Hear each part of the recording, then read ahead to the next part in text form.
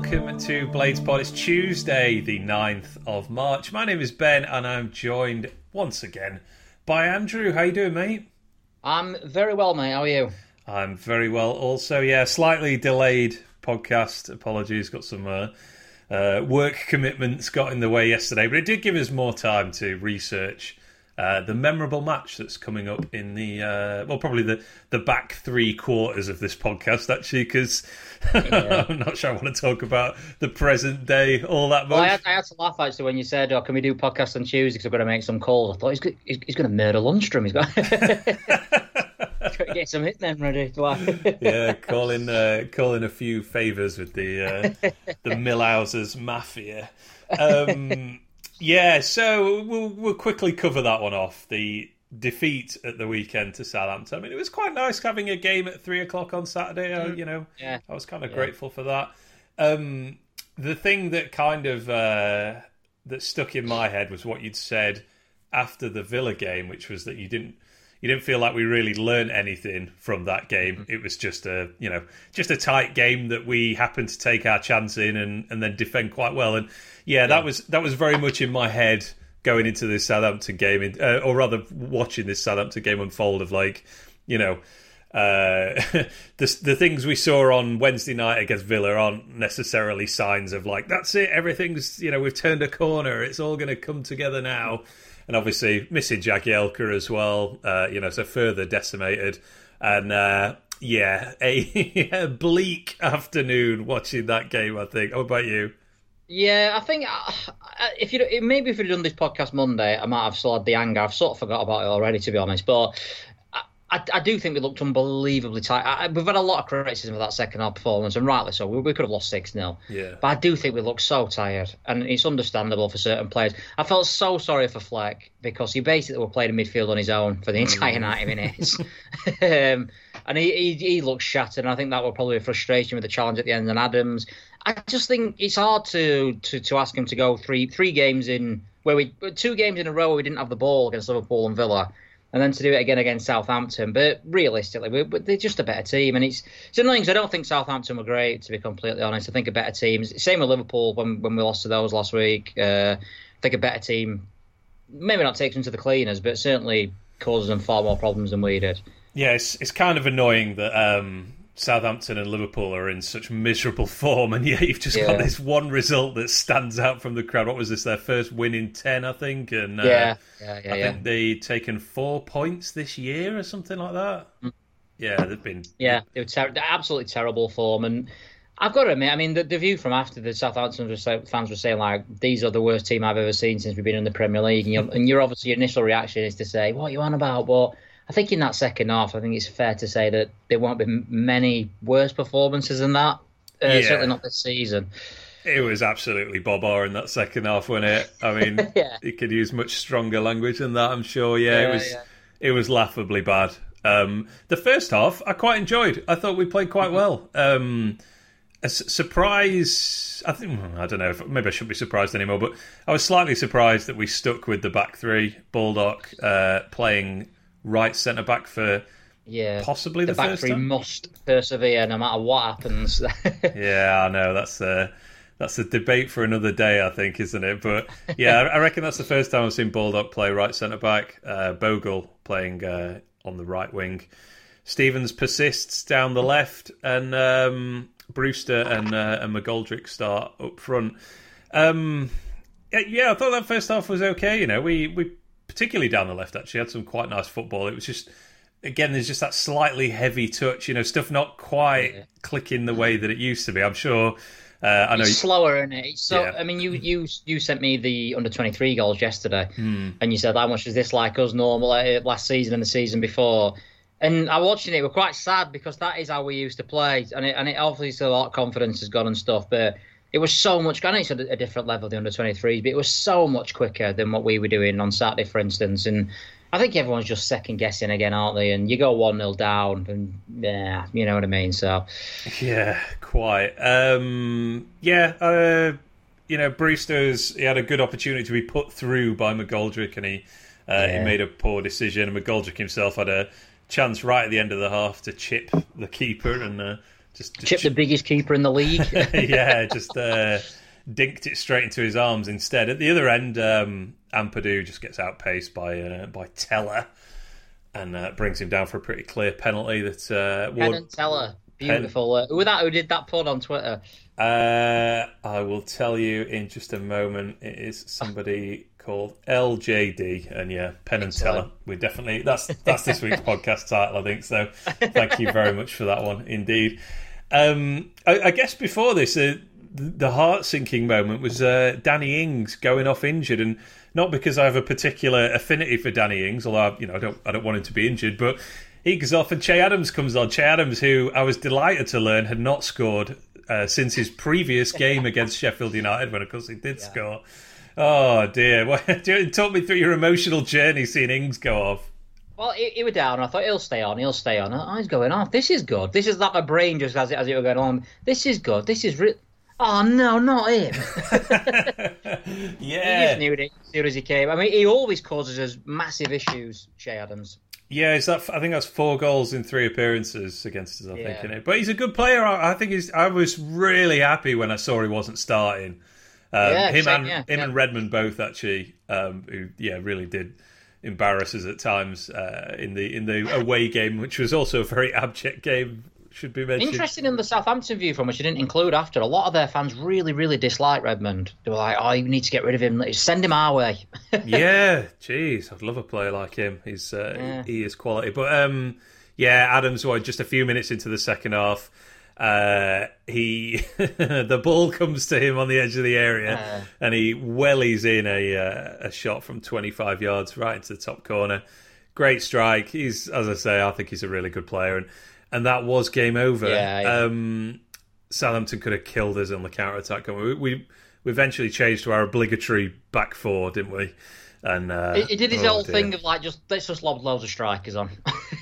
And it didn't do anything. This is why the second half was just, I don't say torture because I'm resigned to our fate, but it's just like, oh God, this is like a waste of time. And I think horrible when you're 2-0 down. And you know how bad we are at scoring, at least, sort of creating chances. And there's like half an hour of the game left. You just, what am I doing with my life? I did keep flicking over, to be fair, to Jeff Stelling on Sky, on whatever it is, Sky News, with the Gillette Soccer Saturday stuff, because our game had gone. He kept going to Merson on there, actually, and he was just saying, this could be 5 or 6, you know what I mean? Sheffield United just getting absolutely obliterated on the break, and he said Southampton will be kicking themselves, actually. They didn't get more, which is probably true. I think so, yeah.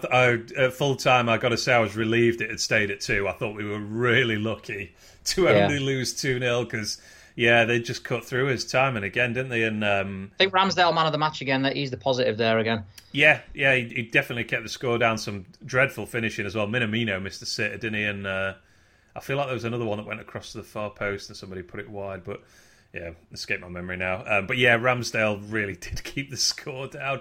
I just don't know what was going on in that second half, whether we were just tired or what. I mean, do you want to talk about Lundstrom now? Because I can't. Not really, but I think we're going to have to. We're going to have to. I'm not sure. I can't recall the last time I've seen someone play that badly for us. It was like performance art. Like I don't understand is I don't think I've ever seen anyone start a game that badly. His first touch were awful, and then carry it on. Normally it goes one way or another. You either start badly, you get a little bit better, or you start good and it gets worse. He was just bad for 90 minutes, straight through. Yeah, I mean, how he remained on the pitch is something of a mystery in itself, I think. But yeah, his. I don't know how one of my mates said to me that is this Wilder saying, look, no matter how bad you're playing, I'm going to play you. You're not just sitting around picking your wage up for your last few weeks. I don't think that'll be the case, but it did make me wonder because I don't think there were any logical reason why he was still on the pitch after, when injury time went up or whatever. Yeah, I mean, I know we're very short in midfield, but you would think that's a good opportunity to just give a youngster a run out. The game's over, or even Ben Osborne. I mean, all right, he's not left-sided. It's a right-sided position. You no way is he doing any worse than Lundstrom in that game. I mean, you could put a highlights reel together, I think, of his funniest moments. What were your funniest moment from him? I think it has to be when he fell over the ball. I mean, yeah, that was the that was the pièce de résistance, wasn't it? We'd been through the whole performance, and it was like, here's the encore, Yeah. Just gets the ball 25 yards out and in some space, and you're thinking, switch this out wide, have a shot. And instead he sort of takes a heavy touch, then treads on the ball, falls over, and in doing so does a lunging tackle on a man near him. You said to me that he forgot to stand like a human being. That's how my daughter stands better than he does. Like, what is he? I'm trying to think how I process this. I think I went through. I was embarrassed. I think I was annoyed. Then I was embarrassed for him, and then I just felt bad. And I think that's a reaction that will not resonate well with the majority of United fans. But I just felt like I was like cringing on his behalf. Like, oh my God. That moment you're on about reminded me of when like the school bully gets the ball from the younger kids and he's standing there. So you can't get it back, and then the jokes from the school bully because he ends up falling over because he's standing on it that much, so he ends up falling over. My favourite moment actually wasn't that. That was a good moment, but I love that volley he did. My God, yeah. It barely even reached hardly didn't even go out with that little power on it. It was that awful volley. I think I've still got tooth marks on my knuckles from when I bit my fist when he did that. I just couldn't believe what I was seeing. I think genuinely, I think that's into Lee Baxter territory of terrible United performances. I think Lee Baxter gets the more figure because obviously his mistakes led directly to goals in the sense that he made two awful errors, went straight in. Lundstram obviously directly to one goal, but all he needed to do in that game to sort of become the worst performance of all time is just score an own goal or get sent off. I think he was that close to saying, well, that is what everything else shall now be judged against in terms of bad performances. I was almost willing that to happen, like just to really top it off. I was like, then it will be art. Like that's all you need to just finish it off. I mean, even at the very last minute of the game, I don't know if you remember this, and I was already barely watching by this point, and he tried to clear it from the edge of our area and just ballooned it up in the air.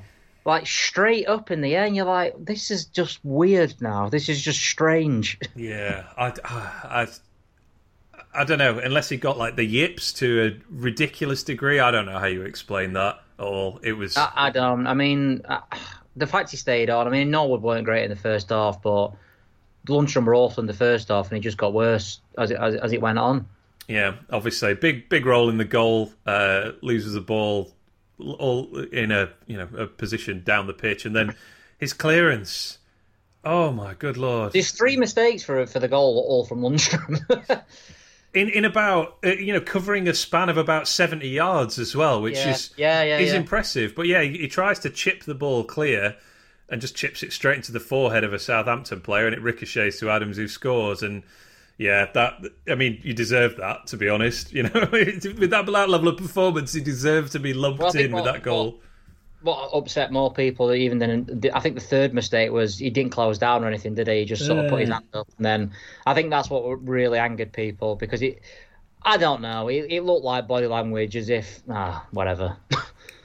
Yeah. I'm not saying that's the case, but that's where it didn't give off a good impression. Let's put it that way. It really didn't. And then you hear after the match, Wilder saying about wanting to shake it up and get rid of a couple of players. I would guess he'll be top of that list with him still not having signed the contract. Good luck to him getting a Premier League club because I think he's better than the performances he's showed in the past month or whatever. But I don't think he's a Premier League starter. I think if we went back up, for instance, or even if miraculously stayed up this season, I think that's a position I'd be wanting to improve on. Yeah. Do you reckon he'll start the next game? I hope not. I think nothing. I'm not going to go mega in on Lundstram. Other people have done that. I just think for the sake of us and the sake of him, I don't think he should play ever again. To be honest, I really don't. I don't see what he's serving. He's not helping us for next season. We're already down. People hate him. He puts another bad performance in. It's just going to get worse. I'd rather, like I say, I'd rather even have Ben Osborne there, even though I know it's not going to work.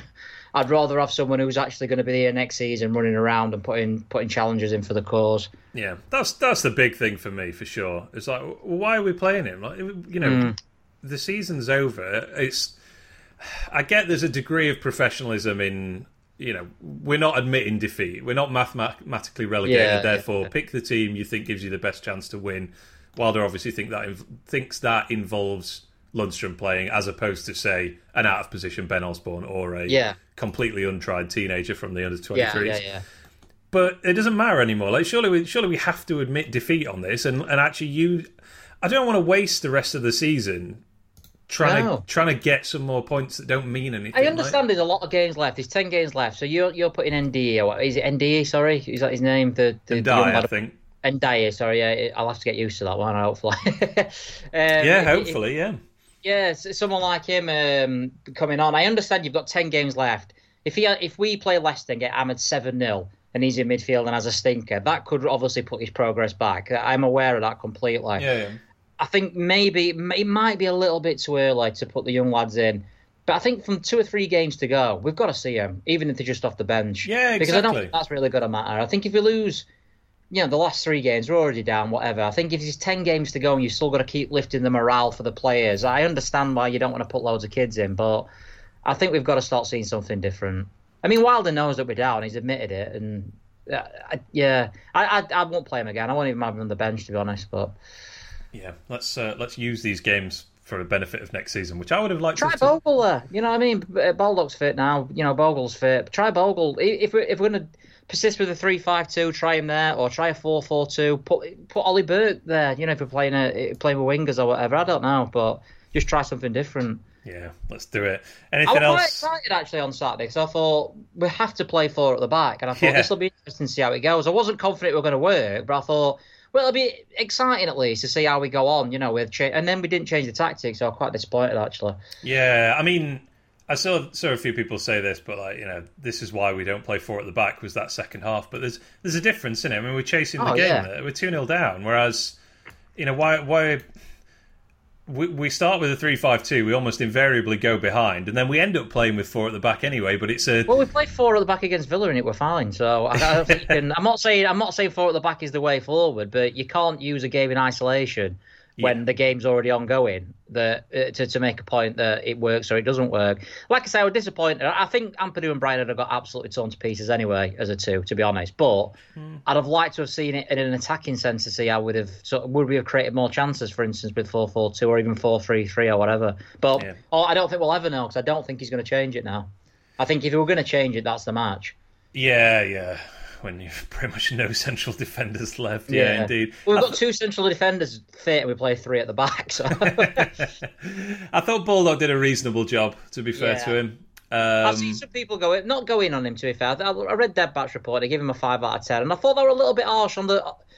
Maybe he's right in the performance, for instance, but I'll give him leeway because he was playing in a position he's never played before. Yeah. In the Premier League against a decent attack in Shea Adams and then Danny Ings before him. I do think he got caught out a little bit for the first goal and he didn't really know where to go in certain things. But I think individual performance in terms of... I think that's probably the best we could hope for, just lobbing someone in there for who's never played there before. Yeah, and a very... Baldock is one of our more athletic players, I'd say, but there's a very... It's not a physically imposing back 3, that is it, at all. No. And Adams certainly had his way once he came on. I was just seeing Jack O'Connell posting videos of him working out on his Instagram. I was just looking at it going he's massive compared to the people we've got playing for us at the moment. I love the pre-match view from Southampton. They're saying we've got to be careful of set pieces. They're a massive team, these Sheffield United. It's why is this still persisting? This myth that we're massive. We're the smallest team in the league, I would think. Pretty small, pretty weak, pretty slow. Yeah, lacking a lot in this game. If we were big, we could possibly change tactics and play along, and it'll probably pay dividends for us more than what we're seeing at the moment, to be honest. Yeah, I think you're right. Anything else to say about that one, or do you want to move on to our memorable match? It's another game down. 10 games to go. I listened to Four Blades. Thank God Phil were wrong. When he thought we had 14 games left. Oh, God, yeah, I know. I did a bit of a double take listening to that. I was like, oh, no, Phil, we don't want 14 games. That's a nightmare. Got 14 games left. And I'm like, what have we? Oh, no. Only 10 left, and then the cup game. Let's all the baskets in the cup basket. Yeah, fair enough. Right, well, we will take a very quick break, and then we'll get on to the meat of this week's podcast is our memorable match for this week. So very quick break, and then we'll get stuck into that. Quick break to tell you about one of the sponsors of Blades Pod, and that is Glistening Kicks. Now, if you ever look down at your shoes and trainers and think they need a bit of a touch-up, then Glistening Kicks is the service for you. They are a Sheffield-based business who deliver high-end cleaning, restoration and weather treatment services for shoes, sneakers and trainers. Glistening Kicks will remove loose dirt and debris, give laces, shoes and midsoles a deep clean, and can touch up any scuffs or imperfections. If you're looking for a repaint due to damage or general wear and tear, they can take care of that for you too.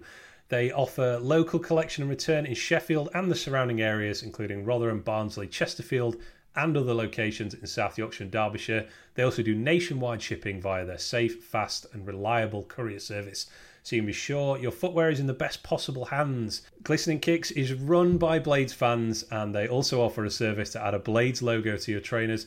Or if you have a Wednesday fan in your life, the Wednesday logo is available as well. Save yourself from spending on a brand new pair. Give your existing kicks the treatment they deserve instead. Head to glisteningkicks.co.uk and book your service today. That is glisteningkicks.co.uk. You can also follow them on Instagram at glistening_kicks to get a closer look at the great work they do in making shoes and trainers look their best. Now back to the podcast. And we're back, and it's time for the thing I actually wanted to talk about this week, and that is our memorable match, which I think we may need to sell a little bit. It's not a game that's like gonna lift the mood, I don't think, but it's definitely one I wanted to talk about. I did think this. I was like, who's gonna want to listen to this? Because we just lost 2-0 to Southampton. And now we're going to talk about a 2-2 draw with Brentford in 2013 as part of a season that saw us ultimately losing the playoffs again. But then I thought about it some more. I was like, if you listen to this podcast at all because of the loss to Southampton, you probably just like listening to the podcast. You like listening to me and you talk about football for an hour or something, which I'm very grateful for if you are indeed still listening. So I thought that gave us carte blanche really to talk about a non-glorious United memory, but a very, very memorable game indeed that we will get on to in a moment, because we had some follow-up comments from our last one, which was the 2001 win at Sheffield Wednesday in the Sheffield Derby. Really enjoyed talking about that one. Thanks to everyone who gave us feedback and chipped in with a few comments after that one as well. I will recite some of them now. So Rochdale Blade says, has a memory of a Wednesday fan giving it the big un as both sets of fans streamed up Penistone Road and walked straight into a road sign. Unfortunately, no camera phones in 2001. That would have been good to see. That would have been amazing. Yeah, Ad Follett, friend of the podcast, I think it's fair to say. I actually vaguely remember this. I went to school with Ad. And when he tweeted this, I did sort of remember this. But he says, my uncle, the Owls fan, took me to this game. I was sat in their cop. It was very difficult staying silent, especially going 2-0 up. Also, I believe our mutual friend there got wind that he'd be there and said if he saw me, he'd rap me out very loudly. And I was terrified of seeing it. I can vaguely remember that being a thing. I don't know why I'd told his Wednesday fan mate that he was going to be there, but I think he got away with it. We mentioned Dead Bat earlier of the Tufty Club podcast and very extensive match reports, of course. Yeah. He came in with a grey-haired footballer 11. So this These were excellent. Yeah, it's a top effort. So this was in response to David Kelly came on in that 2001 game. David Kelly, very grey hair at that point. And we were trying to think who the last grey-haired footballer to play in the top two divisions anyway was. And I think we have that answer, although Deadbat actually missed him out of this team. So Vincent Gaita, the Crystal Palace goalkeeper. Yeah. Possible steward's inquiry on that one, I think. So I'm pretty sure that's not his real hair colour. Yeah, I don't know. A couple of stray grey hairs flying around, I think. But yeah. Kevin McNaughton at right back, Andy Griffin at left back, Sean Derry, ex-Blade at centre back, Mick McCarthy, another player who was grey during his playing days. Sorry to break off. Did you see Mick McCarthy's hair at the Cardiff Huddersfield? No. He looks like Marty McFly. He's obviously not had it cut, but he's got the same style. Do you know, like he's like, I just great Scott. Do you know? Honestly, watch out for him the next game. Wait, does he look like Marty McFly or Doc? Doc, not Marty McFly. Marty McFly, he doesn't look like Michael J. Fox. I was going to say, yeah. Sorry, yeah, he looks like Doc, not Marty McFly. Yeah, my bad. Excellent. Imagine you just look at the sidelines and he looks exactly like Michael J. Fox. I did wonder. Peter Reid in midfield, and then what an attack this is. Alan Woodward, Bastian Schweinsteiger, Fabrizio Ravanelli, and Alan Cork. Very good stuff. Oh, yeah. I saw Eggy posted Steve Morrison as well, Millwall fame. Just about to mention that. I reckon that's the last grey-haired footballer in the top two divisions, unless there's somebody out there right now. But yeah, Steve Morrison, that was only a couple of years ago playing for Millwall, wasn't it? Yeah. Is he still playing? I think he is, but further down the leagues now. I can't remember where he is. I'll have a quick look while we're talking. But yeah, Steve Morrison with his missing R. Always bothered with that in his surname. No, he's currently a coach at Cardiff, actually. Oh, no, nice one. As it happens.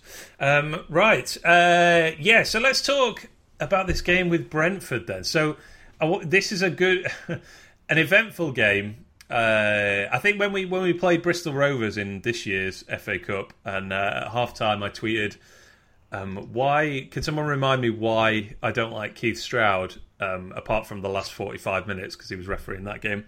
And lots of people raised this one. And yeah, this is Keith Stroud as a ref for this game. This is like a case study in a referee losing control of a game, I think. Yeah. There's more cards than... no, I'm not even going to say it.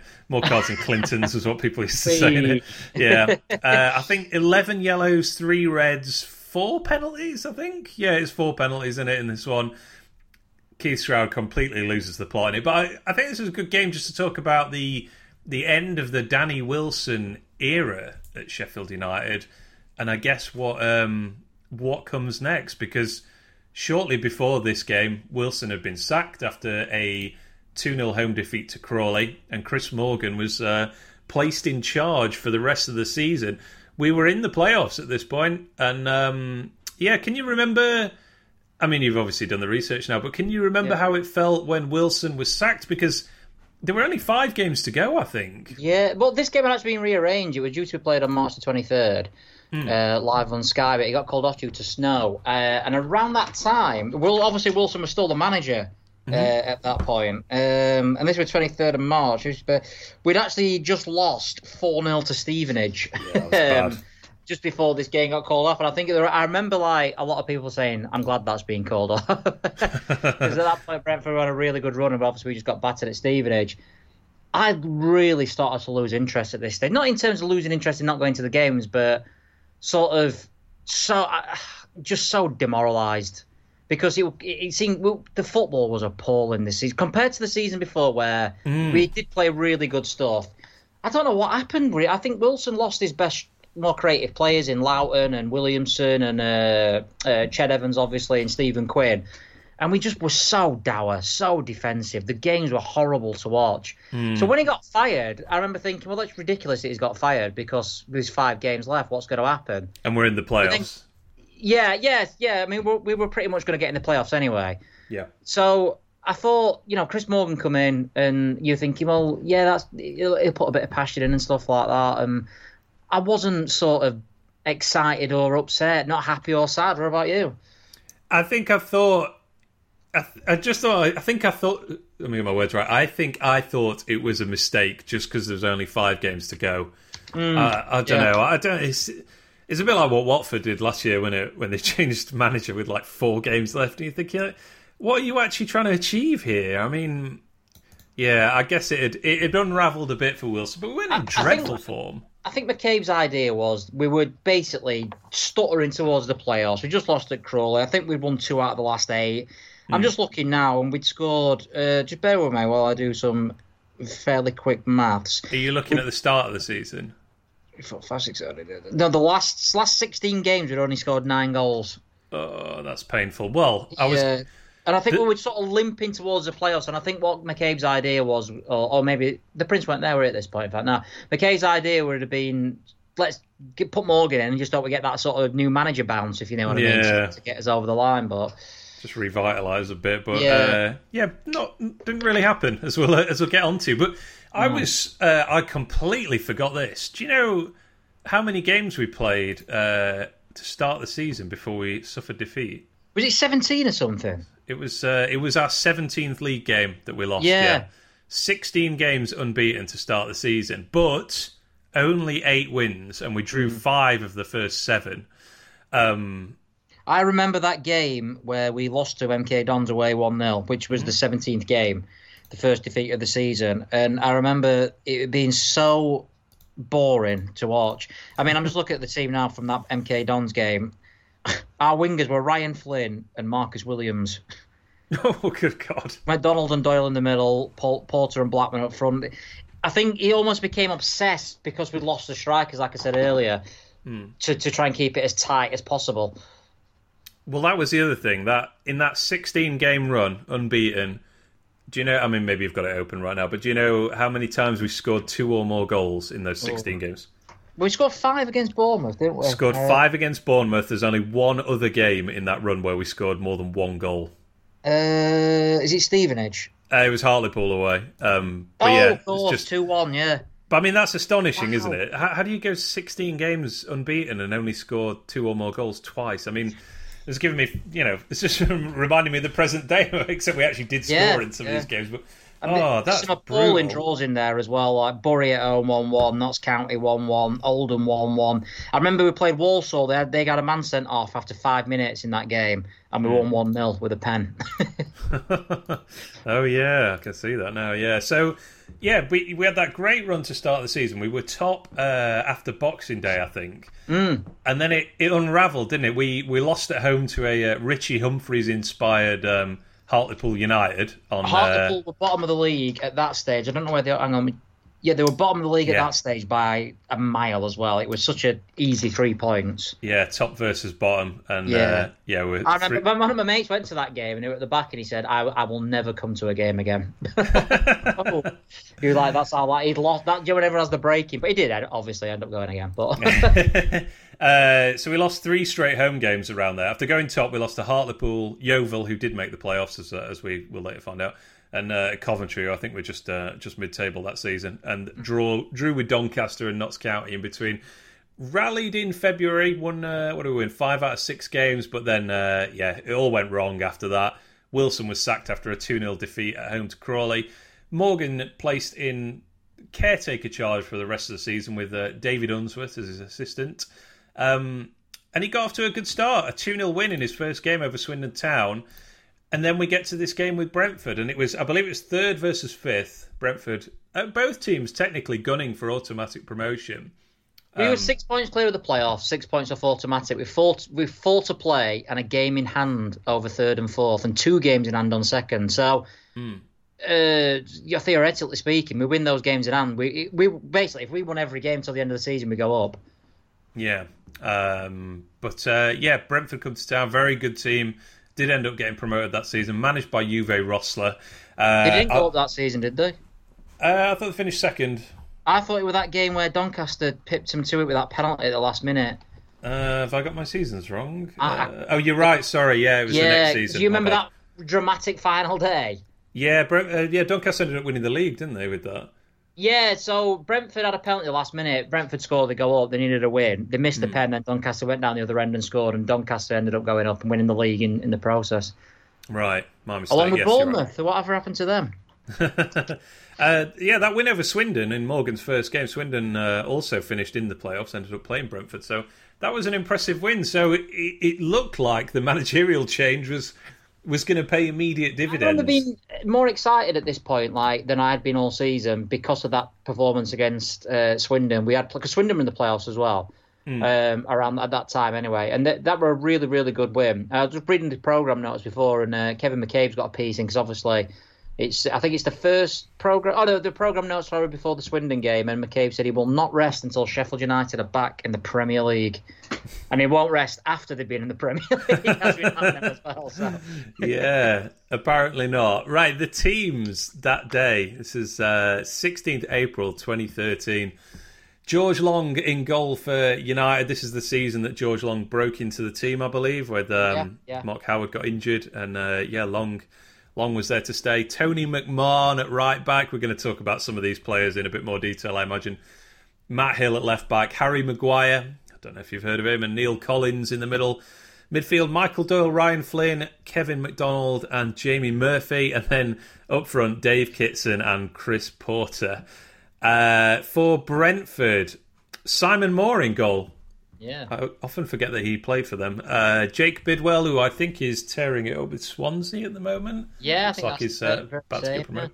Yeah, Tony Craig, Lee Hodson, Shalem Logan, Harley Dean, Tamani Digaraga, I think it's pronounced, Adam Forshaw, Jake Reeves, Clayton Donaldson, another future ex-Blade, and Marcelo Trotter. I guess this is pre-Moneyball Brentford, in it, when they were just... I was about to ask you that, it's like, because I'm not sure when that came in. Brentford had improved, because Brentford were always a second, third-tier, fourth-tier club since I've been growing up. But this was a good side for them at this stage. You know, they'd not really challenged at the top end of the third before, the League One. I think this is definitely a couple of years before their, scouting network was properly in place, and they were just, plucking unknowns from like second division France and stuff like that, and dropping them into their team. So, but yeah, it's a good team, isn't it? It's weird. I remember seeing them. They were in League Two not many years before this. I genuinely probably 4 or 5 seasons before this. I know this is only League One, but they're clearly on an upward trajectory at that point. And they kicked on even further in the following years, didn't they? Managed by Uwe Rosler, as I said. United, I think, watching this game, I watched the whole game back, which... same here. Just before we go on the Brentford team, they had Stuart Dallas on the bench as well, which I didn't know Stuart Dallas had played for Brentford, actually.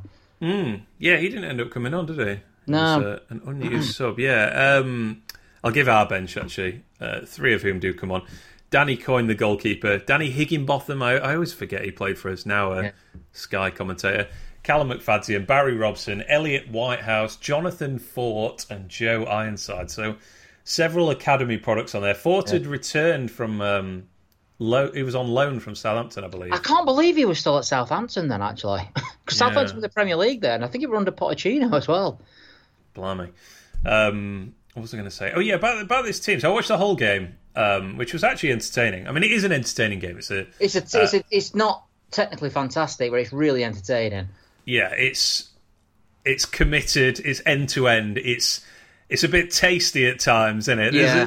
There's a lot of needle in this game, and I think that the referee definitely contributes to that. But I think also we should probably say there's a lot of players that seem to thrive on that kind of thing. I mean, I'm thinking particularly of McMahon and Kitson for us, and Clayton Donaldson's a little bit naughty in this game as well. He is, yeah. And I think Brentford contribute to it by hitting the floor very easily, time after time. And that sort of just riles up the crowd, it riles up the players. But I mean, it's, I think it's 3 minutes 48 into the video of the game, and there's about 2 minutes of, build up, if you like. Kitson just randomly shoves someone in the back, like before he's challenging for a header, and gets a telling off from the referee. And I'm just watching it, going, why is he even thinking about doing that? I said to you when I was doing the view froms around this period, and every single view from somebody or 3 or 4 posters will be slagging Kitson off, saying he's a disgrace and all this sort of stuff. And I know why after watching this match back, to be fair, because he just wants to fight, doesn't he? He's not bothered about the football, is he, Kitson? Yeah, it's very much to the end of his career. I've got a fair bit to say about him later on. Do you remember?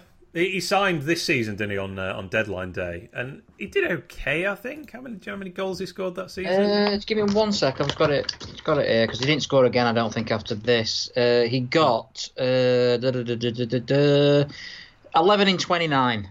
It's not bad, is it, for a pretty poor side that didn't score? But, yeah. He was our top goal scorer other than Nick Blackman, who obviously got sold in January. So. Well, do you want to just talk strikers here, actually? Because this is a... Not really. Oh, dear me.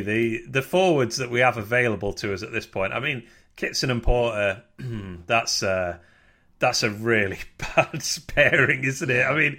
I remember when we sold Nick Blackman, and I was furious because of the plays. We brought Jonathan Fort in for on loan, as you said, and we brought Jamie Murphy in, who I didn't know anything about.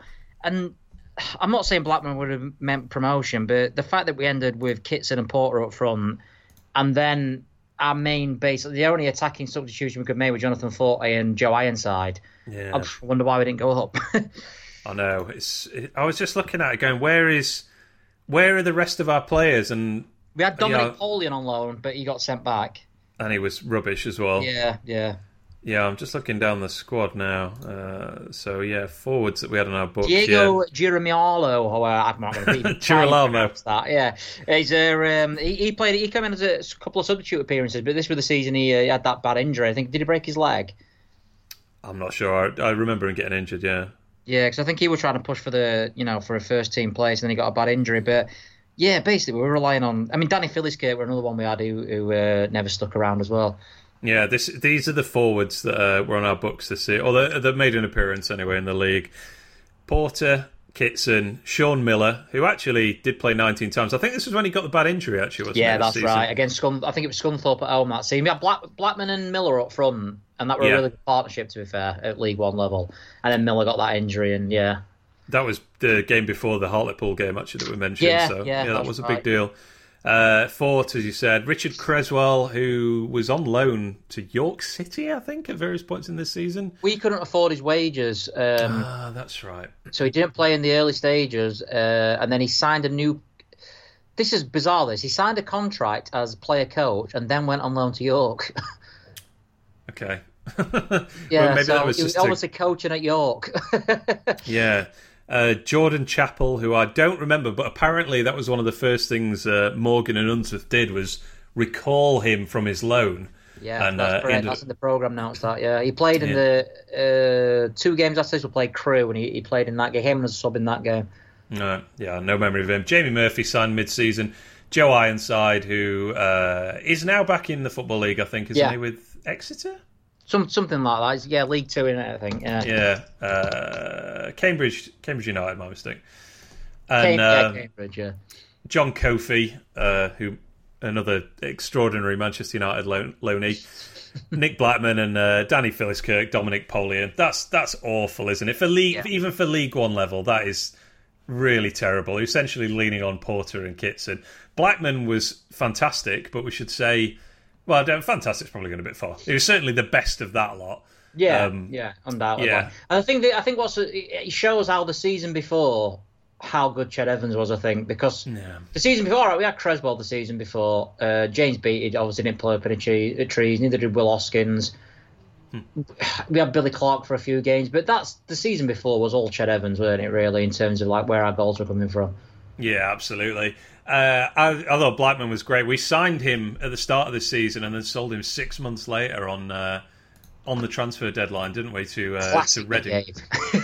Yeah, and that get a $1 million profit on that, lads. Come on.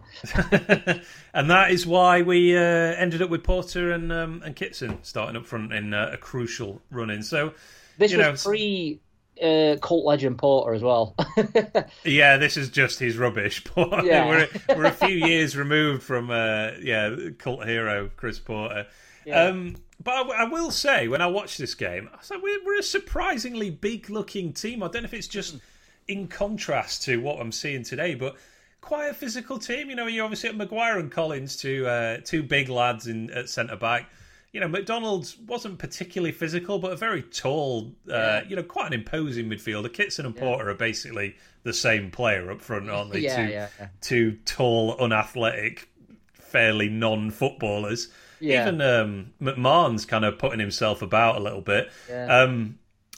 Jamie Murphy, I think we have talked about him. We might have talked to him about this in the Swindon 5-5 game, but he is really good in this game, and I almost feel like he's an underappreciated United player, I think, because a lot of his career was in League One and bad United teams, but he was a joy to watch, I think. I remember when he first came in, and he really flattered to deceive this season. Yeah. Came in the opening game. You can see he's getting it together. I remember against the Yeovil in the second leg, we were awful. He was the one shining light, I felt, in that game as well. And then he went backwards again the season after under David Weir. He wasn't even in the team, in fact. Oh, that's right, yeah. And then Clough nearly sold him. He was nowhere near the team, and he obviously wrestled his way back in. But as you say, in this game, you can see... I don't think he's flying in this game, but you can see he's a bit better than the level. He's got potential to be playing at a better level, shall we say. It's so I don't remember seeing many other players like him in terms of who the way he beats defenders. There wasn't like he didn't like, pull off a trick or anything like that. There was no like step overs or no explosive pace or anything like that. No explosive pace. He just used to run away from people from a standing start. I mean, I think he was just able to accelerate really quickly. His top speed wasn't anything to write home about, I suppose. But I guess also his balance. I mean, there's a bit early on in this game where he receives the ball from a throw-in, so he's got his back to the goal, back to defender, and then he just runs away from him. He just gets to the byline and gets a crossover. And yeah, he used to do that loads. I mean, we all remember the equaliser against Spurs that Che Adams scored, where it's a slow team, isn't it? As well, though. So that's true. Murphy, he hasn't got the most pace, but wow, this is a slow team. I mean, you think we're slow now. We've got Kitson and Porter up front. Ryan Flynn, who obviously on the right wing, not the fastest person. Doyle and McDonald, never known for the pace. They're overlapping fullbacks, if you like. Matt Hill and Tony McMahon. So this is a slow team we've got here. So a lot was dependent on Murphy creating, I think. Yeah, for sure. The other player I mentioned there, Kevin McDonald, who again, I don't know, maybe he was correctly appreciated. Another one who would be sold right at the start of the following season. He was another one that was clearly a cut above, I suppose, because he went so on to play strong in this game, and I remember him he very rarely got knocked off the ball. Yeah, I don't know. I feel like he's got. Maybe it's because we sold him and then he went on to better things without us. But I do feel like his ability is kind of lost in the sands of times. Obviously suffering from a kidney infection, a kidney issue, isn't he, at the moment? Oh, that's right. Yeah. All the best to him. But yeah, he was definitely a step above the rest of that midfield. Yeah, with respect you can tell just for the first touches and stuff. You're thinking, yeah, he can play football. This guy, he's not trapping it. I'll tell you someone who I didn't think showed that they were going to be the future Manchester United captain, and that's Harry Maguire. I think this is one of his greatest moments. To be fair, this match. No, possibly not. He has a few good bits of play that do look like Maguire of today. But I do know. He looks like a player you think, a couple of seasons he'll be in the Championship. That guy, that's what he looks like to me. He certainly doesn't look like he's going to be an England regular. No. To be fair, I did think that was going to be the sort of ceiling for Maguire. Generally, like lower Premier League. So, yeah, I'm always amazed and impressed and delighted when I see how well he's doing for himself. Yeah. I think this is the difference with Maguire. I think with Kyle Walker, we've said this before, you could pretty much tell straight away this guy's going to be. This guy could probably play for England. Even Kyle Norton, you thought this guy's got a chance for England. Harry Maguire, I think we always thought, upper end Championship, maybe lower end Premier League. He's probably a bit too slow, and he's gone on to have arguably a better career than all of them. Maybe not Kyle Walker, to be fair, but The other one in that similar thing, Matt Loughton, who was he left it in at the start of the season. Yeah, I thought he's probably Championship at best. I mean, I thought it was really good for us in League One, but I thought Championship's probably where he'll go to. And he must be looking at 200 Premier League appearances now for Villa and Burnley. So, yeah, he went on to do very well for himself. So in this game, McDonald has we clear one off the line from some very familiar-looking defending from a corner. Basically just get to control it and shoot a goal. McDonald has a good long-range shot that Moore saves. Moore has a brilliant game, actually. He does. He really does play well in this, Simon Moore, yeah. Yeah, some massive saves. Somebody immediately after that shot has an even better one, and I think it's Michael Doyle. It's like a 25-yard... Yeah, it is Doyle. Yeah, I've got that wrote down, yeah. It is Doyle. A 25-yard left-foot volley that Moore pushes away. I rewound it about 4 times. Like, who the hell was that? Like on the left foot. It's not McDonald. It's not Murphy. So yeah, process of elimination. Michael Doyle with a rare, excellent 25-yarder.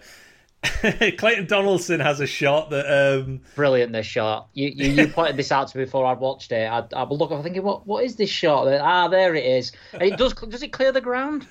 I think if there wasn't a roof, it would still be going up. Put it like that.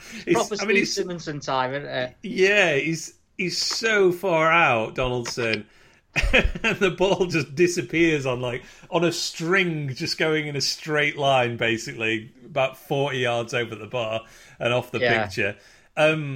Donaldson is an absolute menace. I mean, you messaged me saying, like, is it just me or did Donaldson used to be fast? And I was like, yeah, I'm pretty sure I remember that as well. And it is a hell of a lot faster than our defenders. And there's a bit where he takes on Tony McMahon, and it's quite embarrassing, isn't it, really?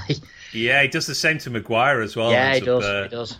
Ends up getting Maguire booked. But there's a great thing here. I wrote this down first of all, where Simon Moore gets booked. This is after 20 minutes. He gets booked for time wasting. Score is still 0-0. So that's something you don't see very often, which I endorse. I would like to see keepers getting booked for obvious time wasting earlier in the game more often. Yeah. Stop them doing it. I don't know if he is time wasting, to be honest. I don't think he is. I think he tries to take a short one and he sort of aborts it because obviously the guy wants to pass to isn't looking. Because then he's like gesturing, like, "Come on, the pass is on." And yeah, Keith Stroud, who at this point there was already a lot of chippiness from the crowd for a lot of, pretty soft free kicks on Brentford, who were falling over for pretty much everything, to be honest. So the crowd's already quite narky at that. So that made people feel a little bit better. But what happened next did not. So Moore gets booked. He takes this goal kick. It gets flicked on. And Donaldson runs in, gets clattered by George Long, and it's a penalty to Brentford. Both goalkeepers get booked inside about 30 seconds, which definitely doesn't happen very often unless they're involved in a fight on the halfway line. A very clear penalty. Weirdly, all our players moan about this. I think they think that Donaldson was offside, but yeah, because he's a clear pen. Yeah, it gets absolutely destroyed by Long. Yeah. I flipped it back loads trying to get a better sense of that, but I don't think he's offside, or if he is, it's a VAR decision rather than like, he was obviously offside. Disallowed it, yeah. Even if it were onside, then. Yeah, I think it's just that Donaldson is much faster than any of our defenders, so yeah, he gets in, gets fouled. It is a penalty to Brentford, and Marcelo Trotter smashes it. This penalty goes through George Long. I rewound it a couple of times, and I can't work out how it goes in. George Long dives the right way. The ball sort of... I swear it just goes through his stomach. I know that's physically impossible, but that's exactly what happens, I'm afraid. I had the same sort of thought. Because I didn't refresh my memory too much before watching the game, and I was like, I'm sure this is the game where there's loads of missed penalties. Yeah. And I thought that was it. I really thought he'd saved it when I saw him go the same way as the shot. But no, it goes in. It's 1-0. Almost immediately after this, Donaldson does burst away from Maguire. He gets fouled and booked. Maguire, that is. The crowd is not happy with Keith Stroud at this point at all. Chance of 1-0 to the referee and cheat, things like that. Oh, do you remember football and crowds? No, do you know what? This actually really made me a bit sad watching this back because the crowd. Yeah. It's awful. The crowd's not awful. It's really actually good atmosphere, especially for League One. But it's a bad time for United. And I remember going to games this season and thinking, God, I've got to go there. Oh, just give it me back, League One, whatever. Because just watching fans absolutely furious about often decisions that are correct. Yeah, I want it back.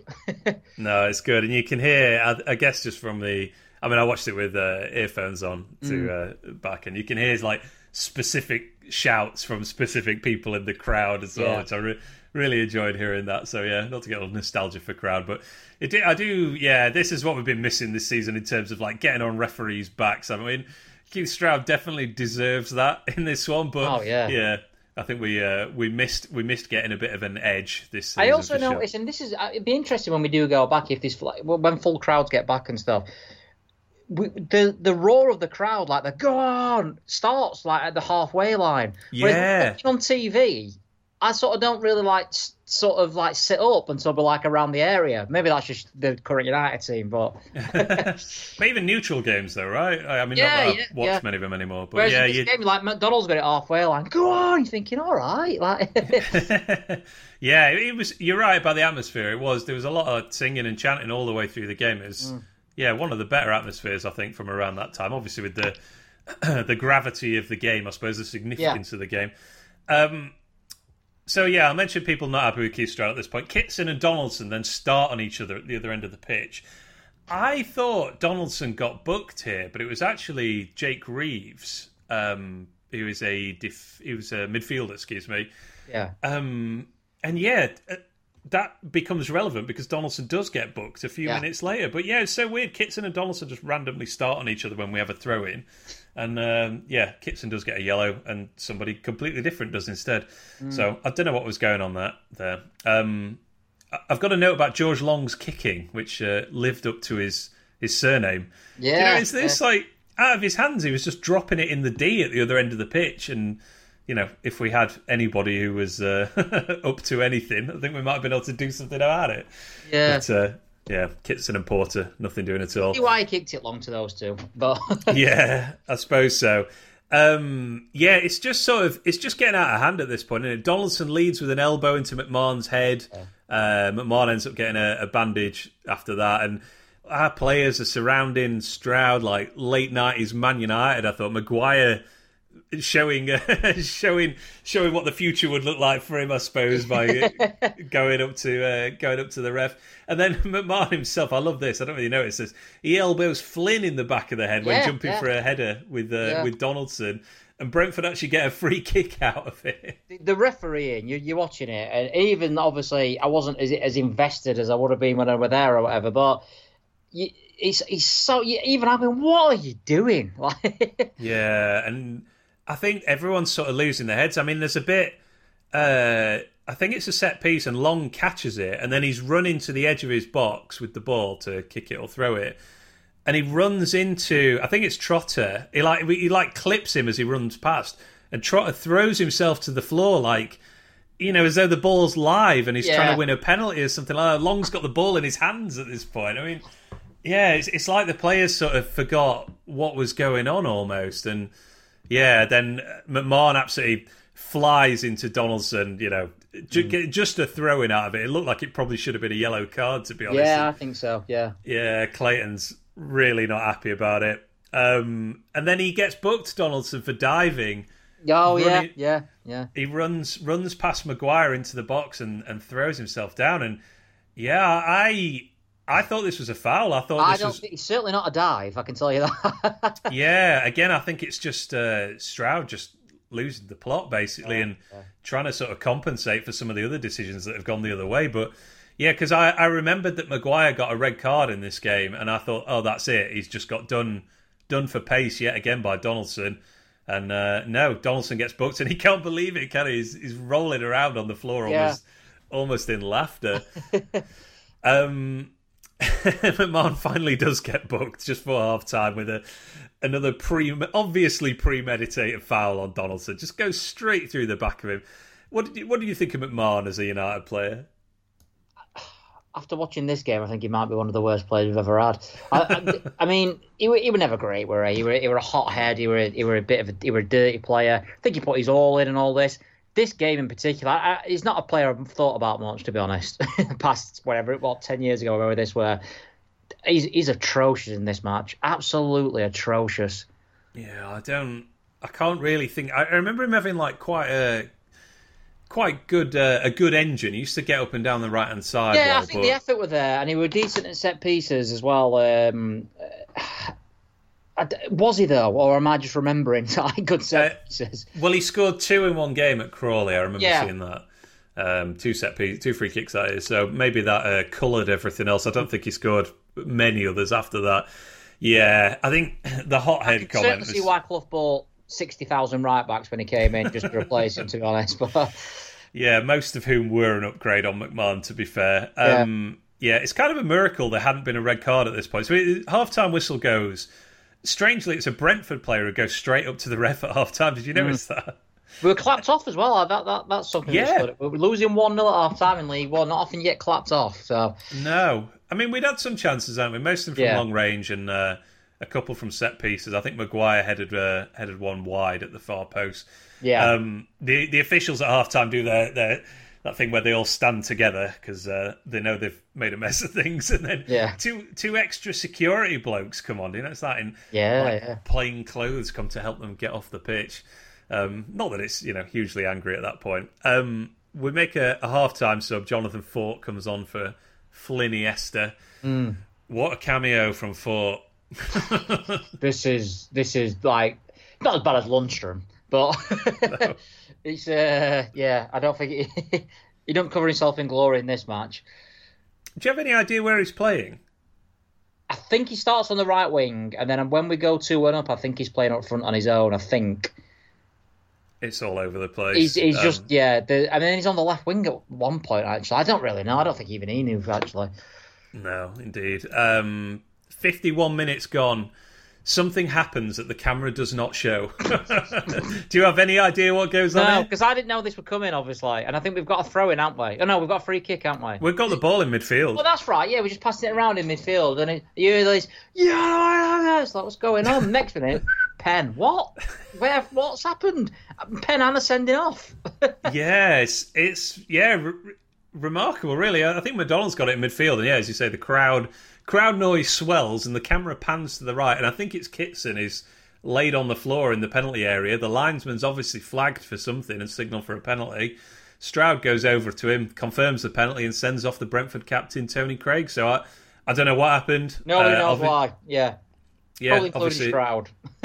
Yeah, obviously a off the ball tangle. Now we talked about McMahon's set pieces. He steps up to take the penalty. Right, before you get onto this, Chris Porter is on the pitch. Yes, Why he is. is Tony McMahon stepping up to take this penalty when the penalty king himself is on the pitch? I know. That's what it would become, Porter. He was the man who just would not miss from the penalty spot a couple of years after this, wasn't he? Yeah. But Tony McMahon stepping up. Yeah, we let the limited right back take it instead. And he almost destroys the crossbar. Like, absolutely powers it into the bar. It's a good hit. Just it's not a terrible pen. He don't get it on target, so maybe in that sense it is. But he just blasts it, doesn't he? And like you say, the net nearly comes off. So yeah, hits the bar, ricochets around, and he flicks the rebound over as well.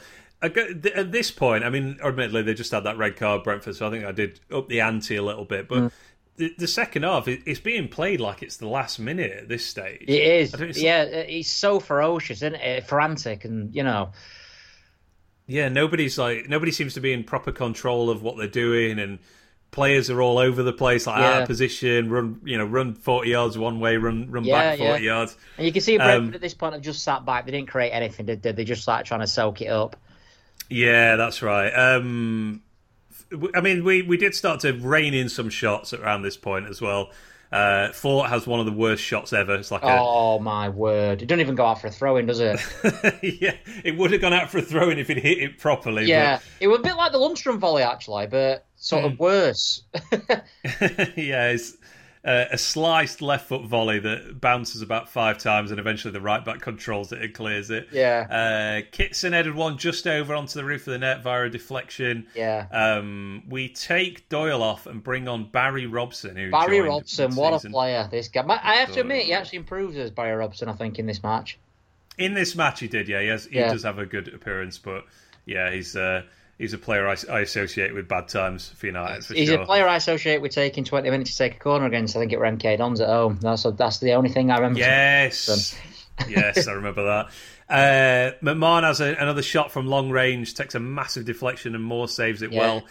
And then from that corner, McMahon goes to flick it over the defender, and it's handball, and another penalty is given. Yep. So, I mean, and again, Chris Porter is not even asked to take this penalty. He's not. Instead, we let Barry Robson, who I don't think has touched the ball at this point. Oh. Because it's been on the pitch 3 minutes, but yeah, most of that's been spent shooting from long range and taking corners, basically. He steps up to take the penalty and absolutely powers it in. I mean, what's the difference between this one and McMahon's? It's about a millimetre, isn't it? This is a weird one. It must be the quality of the stream or whatever. But in the same way that I swear the Brentford goal goes through George Long's stomach, Barry Robson's effort does not go in, even though it does. it definitely doesn't go in. It hits the post and comes out, and then he runs off cheering. I think everyone just thought, well, we'll give it. Yeah, it's like cricket. It was a good appeal. Yeah. Just have to give it. Yeah, I mean, he smashes it in. It's another one. It's a bit like that Donaldson shot in the first half, where the ball just goes in a straight line upwards and smashes in off the post and into the net. Fortunately, and it's a very strange run, Barry Robson. Really weird celebration. Yeah, I don't know how to describe. Even when he's jogging back, I don't know. Maybe my running technique is terrible, but he sort of runs he almost lands on his heels when he runs. Like I don't know. It's like he's kicking his toes in the air as he sets his feet down. It's very strange. Anyway, that just stood out to me watching this one. Kitson. So we're 2-1 up now. Brentford down to 10 men. You're thinking we're in business here. Kitson is very lucky not to get sent off. Yes. He encroaches on a free kick and blocks it, and only gets a talking to. He's already been booked, obviously. So yeah. I'm sure you're supposed to get a yellow card for that. I mean, I don't know why he's not been sent off. I don't know why he's done it. I don't know why he's playing. Yes, it's not like he's in the wall and it's a free kick on the edge of the area. It's about 40 yards out, isn't it? Yeah. And he stood about 8 yards away and then runs forward and jumps up and heads it. Yeah, I think he should have been sent off there. And again, Stroud's just got absolutely no idea what's going on. No. They eventually do take that free kick and Long makes a good save from it. Sorry, this is 1-1. I said it's 2-1. Yeah, it's 1-1 at the moment. 1-1. Yeah. Because then Murphy goes on this brilliant run on the right wing and does set up Kitson for a goal. Yeah, this just reminded me of just before this goal, I don't know if you noticed this, Matt Hill gets the ball about 50 yards from goal and the entire crowd go, shoot! It's like, you imagine? I actually didn't notice that. Yeah, it's literally about 5 seconds before the ball goes to Murphy. He's like played across to him. Matt Hill gets it. He's like just past the halfway line, and it was shoot. Matt Hill. Yeah, he makes a long range 50-yard goals. He makes a much better decision. Yeah, and switches it out to Murphy, and yeah, just fantastic from Murphy. You know, twists away from his defender. There was times he did this where I was so convinced that he would dribble it out. Yeah, and the ball just seemed to stop, and that's exactly what happens here. Stands up a great cross to the far post. Kitson can't miss, really. Powers it into the net. 2 goals in 6 minutes. We have a man advantage, as I said, and yeah, you're thinking this is going to be the win that catapults us towards automatic promotion. Unfortunately, Keith Stroud intervened yet again. Although I can't. Carry on. Sorry. This is 4 minutes later. An absolutely astonishing decision to give Brentford a penalty. Yeah. I mean, do you want to talk about this? Like, I don't really know how to. It's just a ball over the top. Maguire reads it back to the goalkeeper, and Stroud thinks that's enough for me. Penalty. Well, why not? And not only that, sends Maguire off. Sends Maguire off as well. Yeah. It's the most. You think we're getting bad decisions this season? If that had got against us, I think. Imagine Twitter. Whoa.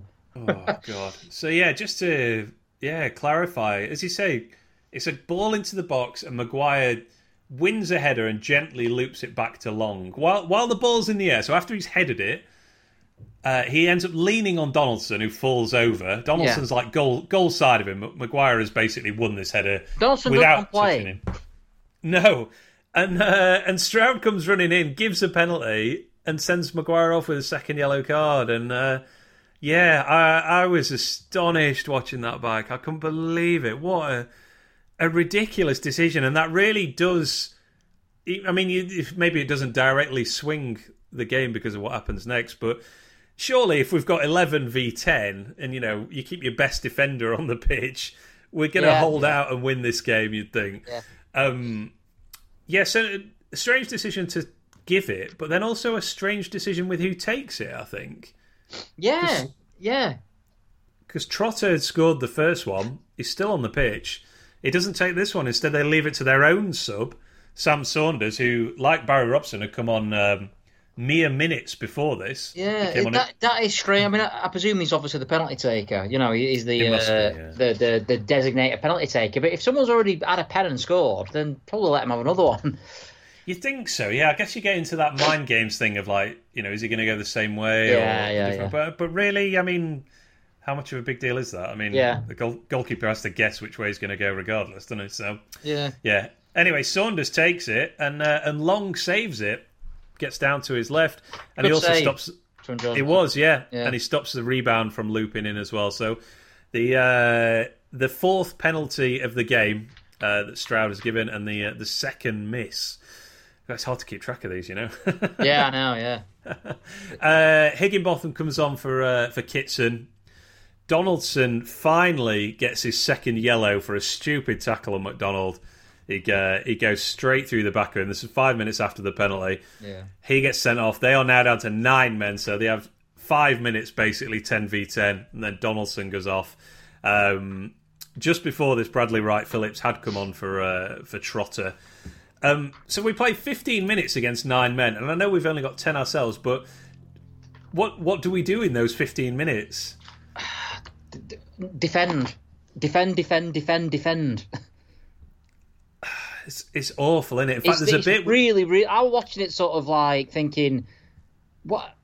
Even now, even though I know what's going to happen and we weren't good enough to go up and everything, you're thinking, what are you doing? I mean, I don't know if this is Chris Morgan's tactics or if he just panics or it's a team that panics, but I won't say we dominated the second half. We were a far better team in the second half. And then all of a sudden we just decide to put everyone on... We were like Villa at home, actually, weren't it, last week? Yeah. Everyone in our box booted to Jonathan Forte up front. The attitude and the intent was awful. I mean, there's a bit... it must be, I would say, at least 7 or 8 minutes to go before we even get to injury time. Yeah. We're time wasting in the corner, and you can hear the crowd booing. It's 10 versus 9. There's so much space on the pitch. Yeah. And, we're just there trying to, like, flick it off people to try and win another corner, win a throw-in. Yeah, I mean, I did come back. Well, I don't know. We didn't actually waste any time, so you can't say it came back to bite us. But you just think, like, can we not try and go and get another one? Or I think Brentford deserved the equaliser, put it that way. Yes, they were starting to have some chances, weren't there? Yeah. Bradley Wright Phillips, he volleyed wide. Stroud gave a corner for this. Yeah.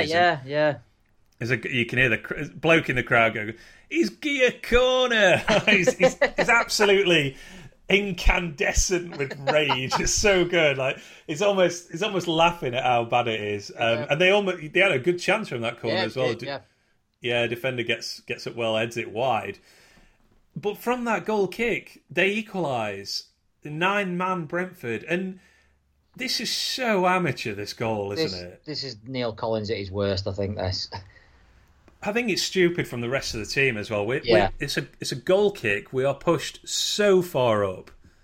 Yeah. I don't know what we're doing here. Trying to defend the lead. So bad, yeah. It's like we're almost the entire team's on the halfway line. Brentford win the header. It's one simple header straight back into our half that lets Wright Phillips outpace Collins, which is, not a great victory or anything like that. But no, why, like you say, why are we so high when we've been so deep? It were almost as if Morgan said, "Right, tell you what, let's get another." Yeah, and that's a slow defence in it. Higginbottom on for. This is what I mean by Neil Collins at his worst. I'm not sure what more he can do, but it's a bit embarrassing just how easily I think Wright Phillips gets onto the ball and then just puts it into the goal. Yeah, just cuts inside him and rolls it into the net. Long's onside, no real blame there. But yeah, absolute amateur. I mean, that's the 89th minute, 9 men, 2-2, and we nearly score again though at the end, don't we? We do. This I wanted to ask you about this. Is another good crowd thing. You can everyone go 6 as they hold up the board before Gary Sinclair announces it. I think if I don't know whether I'm just tainted by this present day season.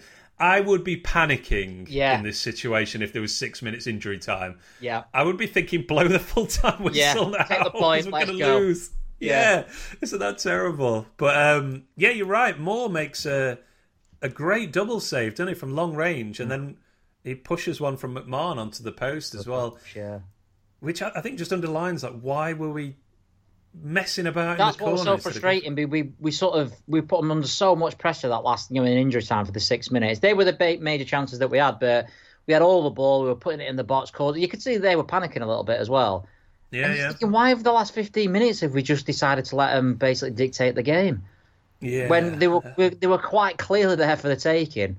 If we'd have carried on in that vein as we did in injury time for the previous 15 minutes, we've undoubtedly won that game. And then you never know. You know what I mean? You've got 2 wins out of 2 against 2 playoff rivals, and you might go into the Portsmouth game we were playing next with massive confidence. Yeah. Yeah, Portsmouth already relegated Portsmouth. That's an easy 3 points, I believe. Of course. Keep us moving. That's how you'd expect. But that's the last action. The full-time whistle goes. It's 2-2. United miss a great opportunity. Brentford very happy with themselves. Quite quite a appreciative reaction from the crowd at full time. I was really intrigued to see what happened, because I can't remember it all. But, I really were intrigued to see how the crowd sort of reacted, and I think they were frustration but clapping because it being a good game. By the way, that were the biggest crowd of the season. 23,000 were there. So I was going to mention this. So there's a point where they announce the attendance, and he goes, today's attendance, a magnificent 23,435, and you can hear everyone like, whoa! Yeah, everyone's so funny. Oh, come on! The Brentford fans like going, it's like you don't even get that now, lads. Come on, your ground don't even hold that. But even the playoff semi-final, we only got 15,000. Yeah, you sort of forget this, don't you? I think. Yeah, I guess we're probably only. So this is only 8 years ago, isn't it? Not even that, but that's a fantastic attendance for a League One game. Especially our midweek as well. Season, yeah. I just thought it was. I don't know. It made me laugh when it's at 23,000 because we absolutely take that for granted the last few seasons, don't we? Yeah. Full time whistle blows. What happens next? Brentford finished third. United finished fifth in the end. We've got to talk. I just mentioned it there, but the Portsmouth game was the next game. You were there. You were one of the hardy souls. Yeah, I suppose I was coming from London, so it wasn't like I travelled all the way down from Sheffield. Oh dear, that was one of the worst away performances I think I've ever seen. Portsmouth were already relegated at this point, and we were 3-0 down after 32 minutes. That's Sheffield United chasing promotion versus already relegated Portsmouth, with Johnny Ertle starting in midfield for Pompey. Yes. And they ran us ragged. Absolutely. I'm going to have to do this Johnny Ertle song now, what I talked to you about. Paddy, I think he's called Paddy's Mad on Twitter. Excellent poster on Blaze Mad. When we signed Johnny Ertle, he had a fantastic chant that he made up, which went, we've got Super Johnny Ertle, we've got Super Johnny Ertle, we've got Super Johnny Ertle. Bring him on at half-time. Ertle power. Love that. So should have got that going. It's the bring him on at half time that does it for me. Yeah. But yeah, that was a bleak one. They didn't have a proper manager either. It was Guy Whittingham was in charge of them as a caretaker manager. I think they just had some good news, haven't they? About they've been taken over, haven't they? Yeah. Like a fan takeout, supporters trust, wasn't it? Yeah. But yeah, they absolutely obliterated us. And then we would lose 1-0 at Crewe, which I think the Portsmouth game actually officially ended our chance of automatic promotion, didn't it? Yeah, that's right. This is a game where Michael Doyle, the team were getting stick in the crowd, and Michael Doyle went to have a chat with one of the fans for about 20 minutes after the game. And apparently he came across all right in that particular chat. He didn't go into the crowd. I think he came into the crowd and everyone thought, what's he going to do? And then he just sat down with the fans and basically said, we're doing his best, but we're rubbish. Yeah, I was long gone at that point. I wasn't sticking around after full time. Yeah. Sorry, I thought you were on about the Crewe match here. Oh, the Crewe match. Sorry. Okay. Sorry, this is the Crewe match, not the Portsmouth match. Yeah. Yeah, we did lose 1-0 to Crewe and then finish the season a meaningless 0-0 draw with Preston. But 3 straight games without scoring to end the season, and then we go into the playoffs with Yeovil, win the home leg 1-0. And deservedly beaten 2-0. I think that's the most atrocious we've played in a playoff game, the Yeovil away match. I think we've had a lot. I think that might be the most awful we've played. I didn't even bother following it. I was so convinced we were going to... this is terrible, but this is just how low I felt about this season.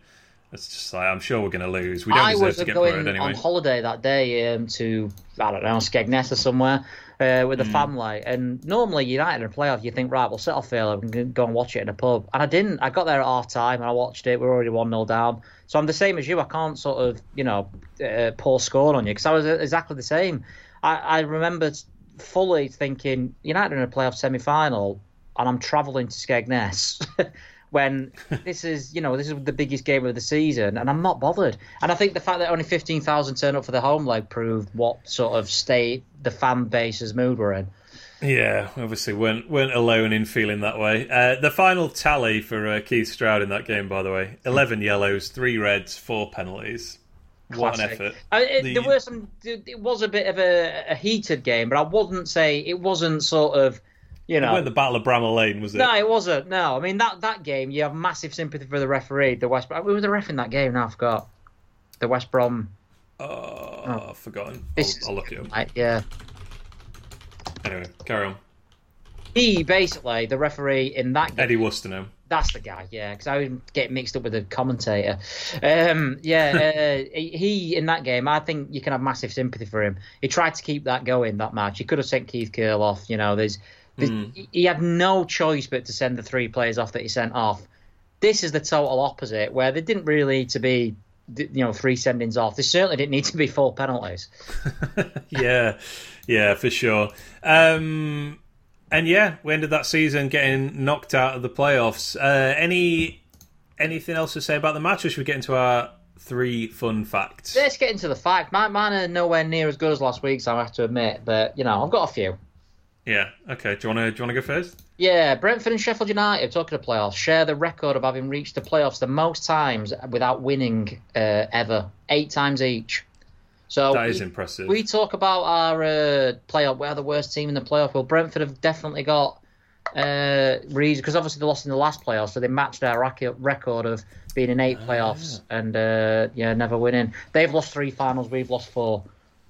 Yeah, we actually have a better record than them in the playoffs because we've actually reached more finals. But yes, some inverted commas doing some heavy lifting there, I think.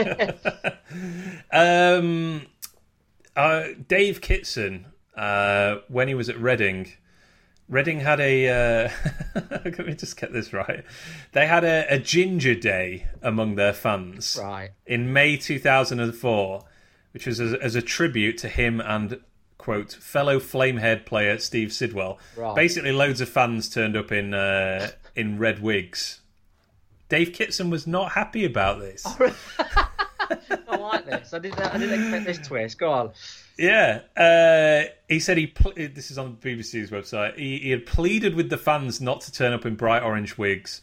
He said he spent much of his career being, quote, harassed about the colour of his hair, adding, "The last thing I need is 15,000 people all in ginger wigs drawing attention to it." What? I mean, he was not happy. He dyed his hair, actually, in the early days of his career. He was blonde. He did. Dave Kitson. I mean, as someone who, I'm not as ginger as Dave Kitson, but I certainly, when I had hair, I had ginger roots. I think he's been a bit precious there, to be honest, Dave Kitson. He is. Well, you're not alone. The striker's outburst sparked a stinging response from the chairman of a ginger hair support group. Simon Cheetham, I think it is, who chairs Red and Proud, said, "I have no sympathy for Dave Kitson. I think he should get a grip on himself and stop whinging. I have to say he comes across as slightly pathetic, a ginger whinger." That's amazing. Very interesting man, Dave Kitson. I'm not going to say good or bad. He obviously made some comments about Raheem Sterling, didn't he, on TalkSport a few years ago, and he sort of seems to have been sort of blacklisted by the media since that. Yeah, I think he seems like a bit of an idiot, but he scored a lot of goals for Reading, certainly. Yeah, he was a good player. Yeah. I remember, he really did have a good career, really skillful player, but he was long gone when we signed him. Yeah, well, were we his last club? No, he went to Oxford. He played. I'm pretty sure he played under Wilder at Oxford. Oh yeah, that sounds right. Yeah. Nice one. What else you got for me? Right, this is a fairly strange one. In 1946, United played Brentford on Christmas Day, which was customary back then, and we won 6-1. What's weird is we played them the day after as well in a league game on Boxing Day and lost 2-1. that was really common around there, I think. Yeah, I mean, the fact that we played them. Can you imagine that now? We've got Villa. Who we got next? Villa. Yeah, the day after. Barely finished this one. Can you imagine the fixture congestion? Pep would be going mad, wouldn't he? Yeah.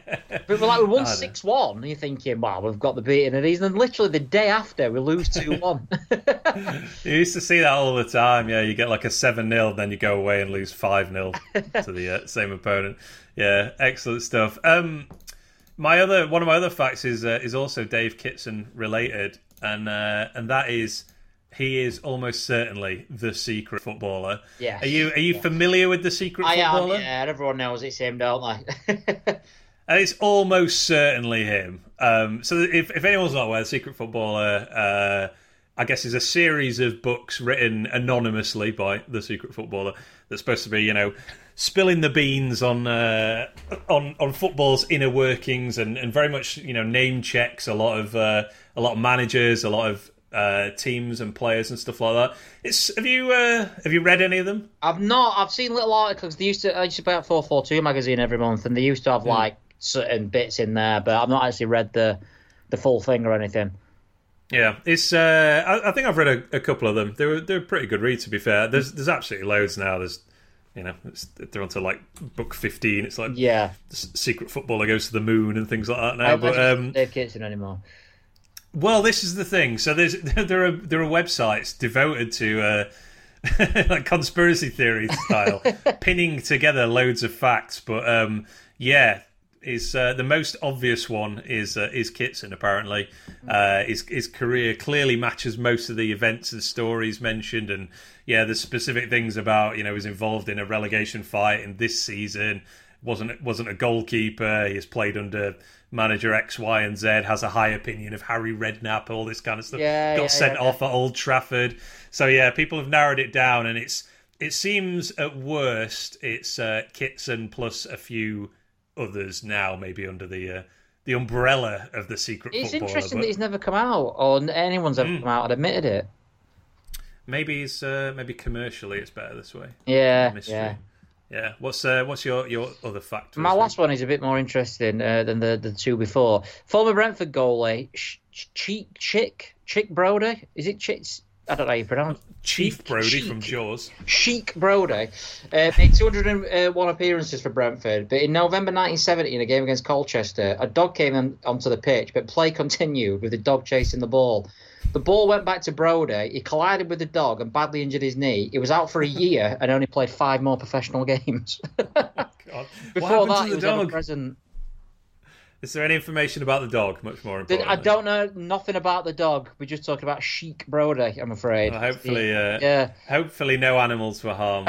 Imagine that. He played for, give me 1 second. Yeah, he played 199 games before that point for Brentford, and then he only played 5 because he was out for a year and lost his place and never played again. But the dog ruined his career. Yeah, I'm always happy to have a dog fact on it. My final one is about the Don, Clayton Donaldson, who was very prominent in this match, obviously. Did you know, I didn't even know this was a thing, but there was a competition between players, an international competition between non-league players. This is in 2006. It was called the England National Game 11, competing in the European Challenge Trophy. And Clayton Donaldson was one of the players. I didn't know that. So, basically a team made up of non-league players from each country that was entered, and he was part of it. Also in that team, they won, by the way. England won the Challenge Trophy, a comprehensive win over Holland. And in what was the final, the trophy winning match, I'm not sure if it was like a group that they finished top of the table. That's what you get the trophy for. Yeah. Playing in that one, Clayton Donaldson, Steve Morrison from earlier in the podcast, Craig McHale-Smith. It's a decent attack, this. You remember him, Craig McHale-Smith? He played for Peterborough. That's right, and George Boyd, who was once at Wednesday. Yeah. He was at Burnley, I think. Yeah, he contributed nicely to Wednesday's demise with his massive wages, so that'll do. Yeah, exactly. But Donaldson played in that and set up the final goal. He would later go on to represent Jamaica, of course, at proper international level. I'd never heard of this. I'd love to watch that. I have to look up the archive footage of 2006, the England National Game 11. Sounds great. I didn't realise Jonathan Forte played for Barbados as well. Yeah, that's right.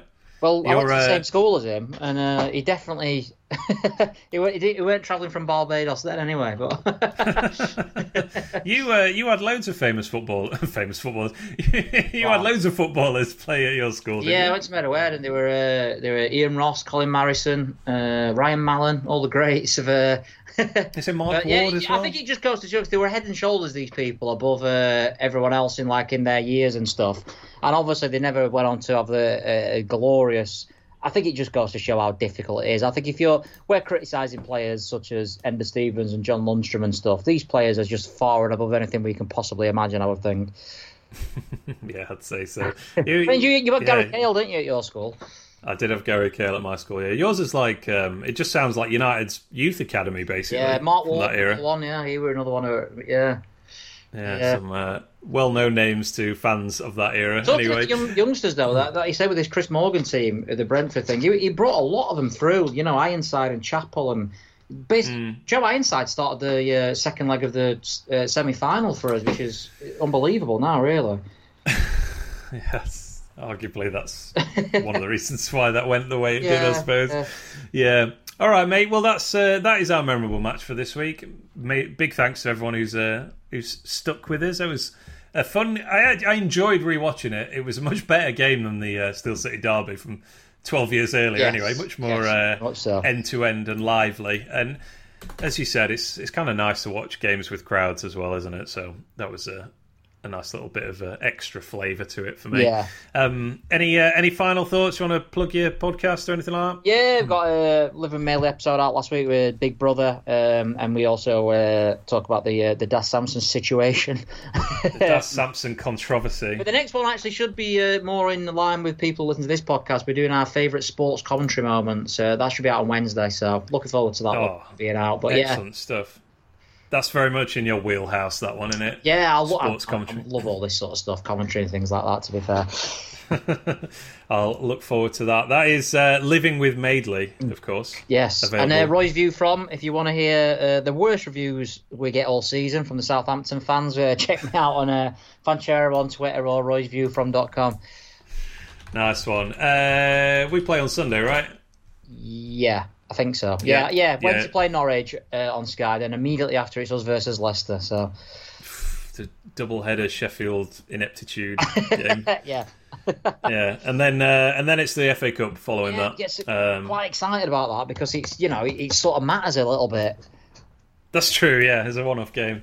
Yeah, I wonder if Bogle was a surprise inclusion. I think fitness-wise, I wonder how far away Basham is. No one's asked at all. How is Chris Basham? That's just rude, isn't it? Yeah, no one just ask you how he is. That's all we need. Yeah, I'm just having a look now. Then we've got Leeds. I'm not going to look at that. I don't want to. No, to be honest. But yeah, we've got Basham, obviously, Egan, O'Connell. O'Connell. I hated the fact that the Southampton game where United tweeted out Egan and O'Connell sat in the stand. It's like, don't do this. I don't want to see these two not playing. What did you think of? I think it was like get your vote in for man of the match or something like that, and they used a picture of like Lundstrom. That were brave, weren't it? I saw like they did it on Facebook, and some of the responses were a little bit more X-rated than they were on Twitter. That I saw. This guy, why you dare put him on? Get rid of him and all this sort of. So yeah, brave / stupid decision. Yeah, good. Gets good engagement, I suppose. Yeah, that's very true. Yeah, Daily Mail have made an entire business model. The Mirror, I think it was a Mirror article linking Lundstrom with Palace probably got more retweets than he probably thought when he put that out as well. Yeah. Can't be bothered to spell his name right though. Oh yeah, of course, yeah. Reminds me of the Burnley fan when we played Burnley last season. They were talking about John Lunscombe. Which is one we've not had yet, Lunscombe, actually. That's another one. That was an innovative one. And they say he's a 33-year-old who used to play for Oxford United, which is a completely different player, basically. He was someone who used to play for Oxford United way back when. So, Wait, is that the Burnley fan or the Mirror article? The Burnley fan. There's a John Lunscombe, not scum as in scum of the earth. MBE. He's like, let me get this. LUSCOMBE. And he used to play for Oxford United. And this guy basically went into his career saying like how bad he was and how he's doing really well at Premier League level. He's got completely wrong player. Fantastic. Oh, you get some people calling him Lunscombe now. Well, I know, I've made that up unintentionally, but it's a good one. Why not? Yeah. We've had there's worse ones than that out there. Yeah, there probably is, yeah. But that's we started talking about him and we're finishing talking about him because it It was a performance for the ages, that one. I think I'll be remembering. Really was, yeah. Yeah, that might be one I'm remembering in, well, as I said, just like I remember Lee Baxter against Burnley those years ago. Yeah, in like 20 years' time, be like, remember that one where Lundstram just trod on the ball instead of doing anything positive? You can see like a Den Blades article in 10 years' time, the 10 worst performances ever from a single player, and John Lundstram's up there.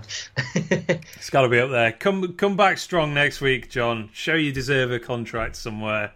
Bang in a not goal. Here, though. Well, you never know. He's got 11 games, including the cup, to turn it round. But we'll live in hope, I suppose. Right, mate. Let's finish there. I enjoyed revisiting that one. We'll be back after the Leicester game. We'll have another memorable match as well. Maybe we'll do a win next time. I think. Let's do a win. Yeah, a good win to talk about. Yeah, nice one. Right, buddy. Thanks again for your time and your efforts, and I'll catch up with you later. Thank you, mate. Cheers. Thanks a lot.